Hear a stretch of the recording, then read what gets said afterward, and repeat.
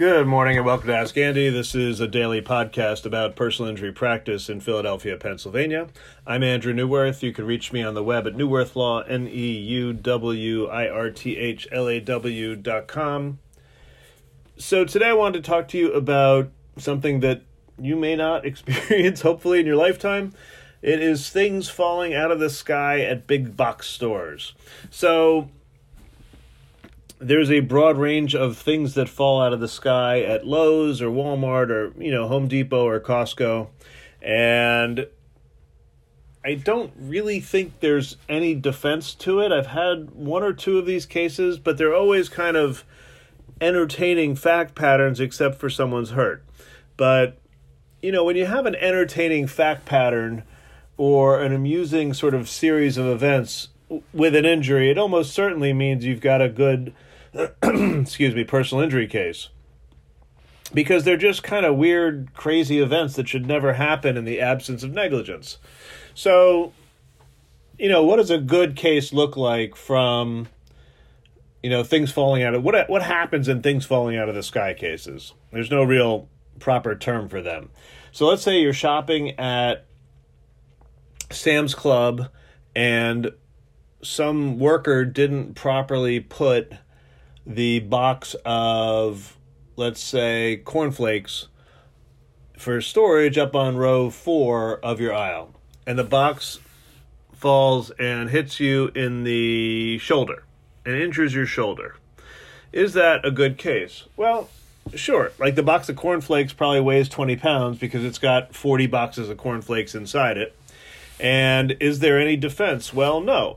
The analysis is as follows. You went to the store to go shopping, so they invited you into the store. That means, at least in Pennsylvania and most places, you're a business invitee, which means they are responsible not only for your safety, but they are responsible to inspect and discover potential, we'll call it dangers. So that, traditionally the banana peel on the ground, they have to find that or have some notice of it. But something that's stacked improperly, it's almost like they're not supposed to do that ever, and there's probably 1,001 checks they do to make sure that doesn't happen. So when it does happen, we know that someone screwed up. Now, does it matter that it was just cornflakes that hit you in the shoulder? Well, look, if you're a little old lady and it injures your shoulder, yeah. If you're a Arnold Schwarzenegger type power lifter, or you go to CrossFit and you shake it off and keep on with your day, maybe that's not a case. You got to have an injury that makes the case worth pursuing. Just the fact that you were hit doesn't, everyone who's hit doesn't have a case. When we say you have a case, that means, at least in my mind, you've got a case, worth pursuing. I want to see something with $50,000 in damages or surgery or $100,000 in damages because you can't lift your arm or something. Like, you don't want to end up in front of a jury a year and a half from now looking, like you're back to your CrossFit power trainer self. You want to have an injury. So what is the bad case or the weak case? The weak case is obviously, the bag of pillows or the bag of down comforters falls out of the sky and hits you, and you just sort of brush it off, okay? Or here's a worse one. I had one a couple of years ago that I turned down. A nice lady who was a former client came to me and said, I was at the store. I picked a box of, I went to grab a thing of barbecue sauce, and the whole box fell, and it was at like knee level. The whole box fell and broke my toe. Okay. Is that a case? Well, yeah, maybe. But then there was a videotape of it, and what happened was she went to pull one thing of gallon jars of barbecue sauce, but ultimately, like, the whole box of them, like 30 of them, fell and hit her on the foot. So she had a little bit of responsibility for that, but, the broken toe just isn't that attractive to me as an injury. So, anyway... So the other end of that is, look, the box of barbells falls from 10 feet up and hits you in the back and causes a back injury that makes you go to the hospital and you need treatment or surgery or something. So, those are pretty easy examples. Like, unfortunately, like, we shop in big box stores a lot, and unfortunately, people get injured, and the stores are so big, it's kind of hard for the store to monitor everything that's going on all the time.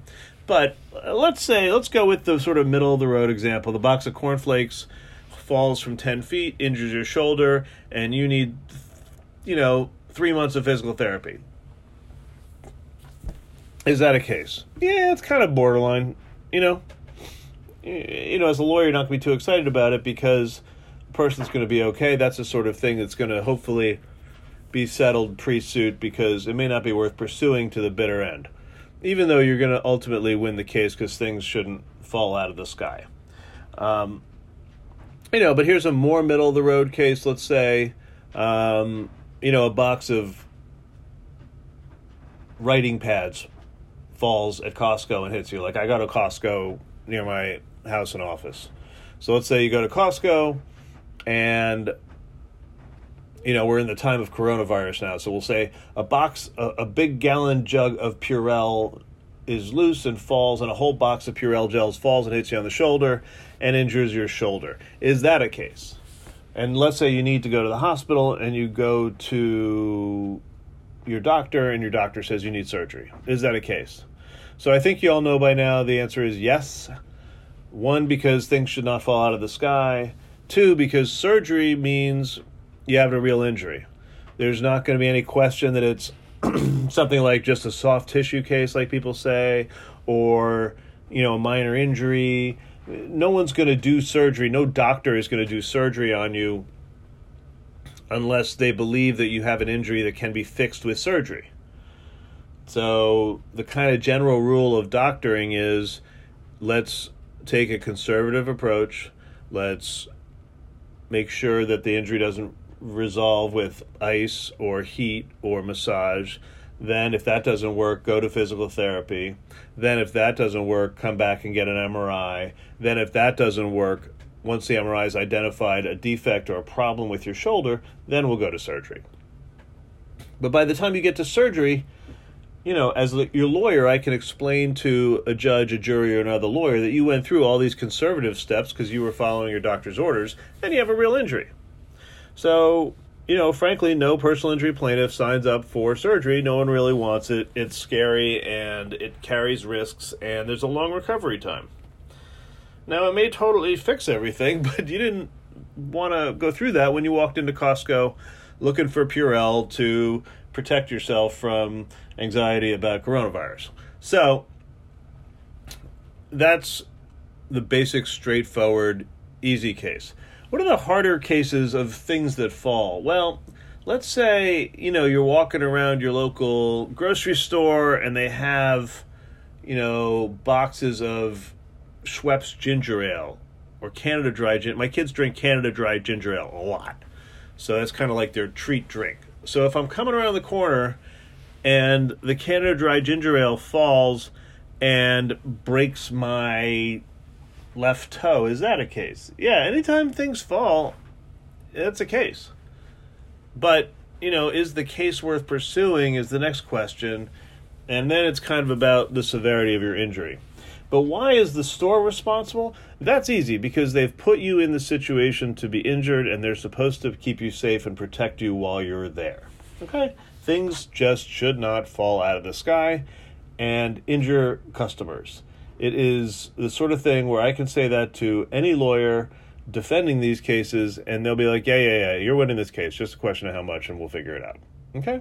So, and most of the time, the insurance companies don't even want to fight them. They just will discuss the value of the case and what you're looking for, and you take a little bit of a discount for settling it pre-suit without much in the way of expense or time. So that's things falling out of the sky from Ask Andy. If you need me, you know where to find me. Like me on Facebook. You can hit me up for a copy of the newsletter that comes out periodically. You can connect with me on LinkedIn. I've got 1,200 or so connections. If you want to see my connections, it's mostly lawyers and lawyering type stuff, and people trying to sell me stuff.